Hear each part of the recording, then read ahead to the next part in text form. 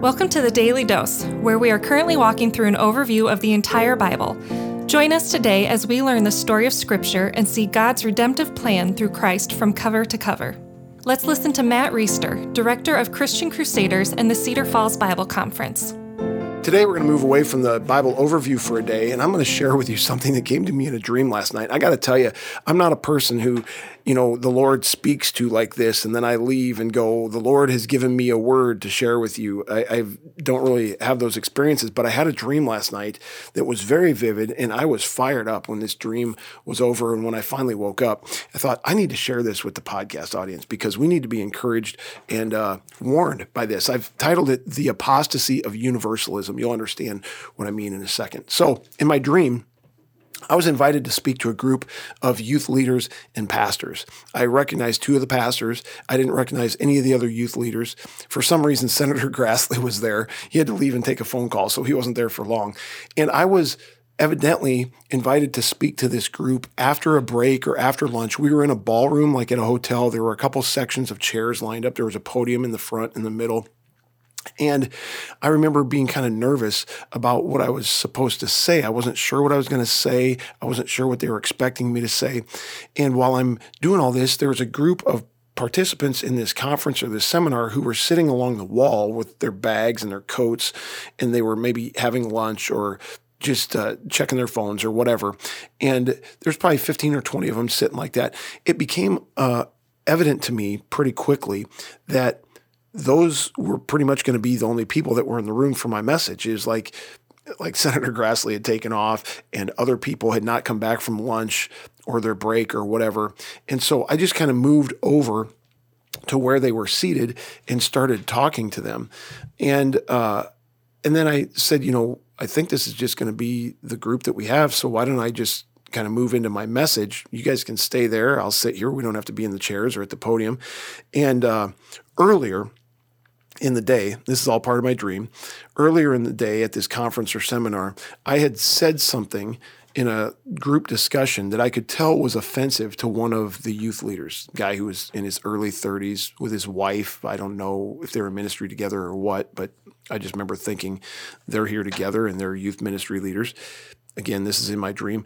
What I had said earlier was this: there are many apostate pastors and ministry leaders today, and they're acting as tools of Satan in his hand to do his work, which is obviously quite an accusation. I remember the guy you could tell by his facial expression, he was kind of offended by that. Well, by the time, I had moved over to talk to the group, the guy was in the group of people who was sitting along the wall, and I said to him, well, first of all, I opened up my talk with a story about Air Jordans, like the tennis shoes. I have no idea what that was about, but I know where it was planted in my mind yesterday was something I was working on.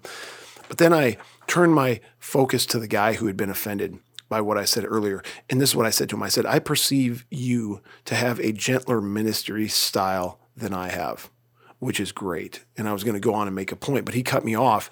And he referenced what I'd said earlier about pastors and ministry leaders being apostate and instruments of Satan, and was kind of critical of that. Like, you shouldn't be saying stuff like that. And it's this moment in the dream when I knew with absolute clarity what I was supposed to talk about. It became a catalyst for the rest of my talk. I knew exactly what to say. And so I asked him, I said, do you know what the word apostate means? And then I went on to define it. An apostate is somebody who teaches things that are out of line with what Scripture says, whose theology is unsound, who aren't faithful to the gospel, who kind of teach false things rather than true things. And then I went on to say one of the biggest apostasies facing us today is universalism, this idea that all religions lead to heaven. Now, by this time in my talk, I'm getting fired up. I've preached and I've spoken at different things for decades in real life. And I'm telling you that I was more fired up at this moment when I'm talking to this group than I've ever been during any message that I've given before. I said, all roads do not lead to heaven. And then I said, and love does not win if love winning means that everyone gets to heaven. This was a reference to a book in real life called Love Wins by a guy named Rob Bell, who suggests that in the end, God's grace will prevail and everybody will get to heaven regardless of what they believed about Jesus. Like I said, I'm getting pretty animated at this time in my talk. And I said, the apostasy of universalism needs to stop. And we need to be part of the people who put it to rest. Then I went on to talk about how I interact with high school kids and young people often, and I often drill them on this topic. How do you get to heaven? Again, friends, this is all in my dream. And the answer that I often get, I told them, is a pretty generic answer. It's oftentimes by believing in God. Even Christian kids will say by believing in God. Now, this is the moment where the dream ended, but I knew exactly where I was going with the rest of this message. And where I was going was this. I want to finish the podcast out with this. First of all, when you answer the question, how do you get to heaven, by saying by believing in God, what do you mean by believing? James 2 says that the demons believe true things about God and about Christ, and they shudder. So believing isn't really what we're after here.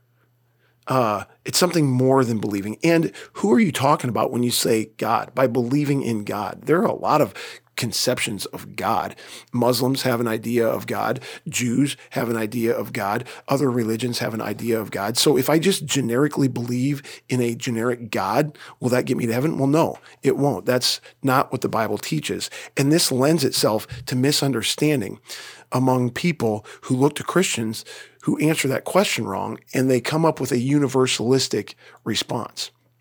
So a couple places that I always go for this. Now, I'm in real life. This wasn't my dream.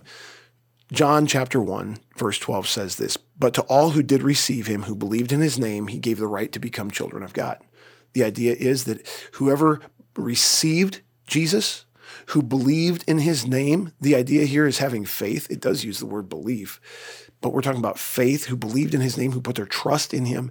He gave them the right to become children of God. Romans 10:9 says, "If you confess with your mouth that Jesus is Lord and believe in your heart that God raised him from the dead, you will be saved."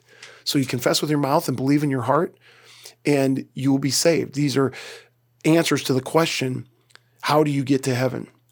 Another thing I always point out when we have this discussion, Matthew 7:13 and 14, "Enter by the narrow gate, for the gate is wide and the way is easy that leads to destruction, and those who enter by it are many. But the gate is narrow and the way is hard that leads to life, and those who find it are few." Those are Jesus' words, friends. A lot of people, the wide gate, a lot of people are not going to go to heaven because they do not have faith in Christ. And friends, we need to get this right. If you're a pastor or a ministry leader, like the people I was talking to in my dream, you certainly need to get this right so that we're not miscommunicating what Christianity is all about, what it takes to be forgiven, what it takes to be in heaven. We need to put a stop to the lie, the apostasy of universalism every chance we get. Amen? The Daily Dose is a partnership between 4 ministries. First is Christian Crusaders, where you can find weekly 30-minute worship services at christiancrusaders.org, and where you can hear engaging interviews and other content on one of our 3 podcasts. Second is Fresh Wind Worship, whose weekly worship services are available on their YouTube channel, Fresh Wind Ministries, and linked to their Facebook page, Fresh Wind Worship.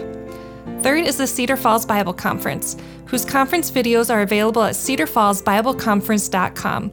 And please consider joining us for our 100th annual conference on Saturday, July 31st through Saturday, August 7th in 2021. If you or someone you know could benefit from an anonymous online Christian mentor, please visit issuesiface.com, which is provided by Power to Change Digital Strategies, our 4th partnering ministry.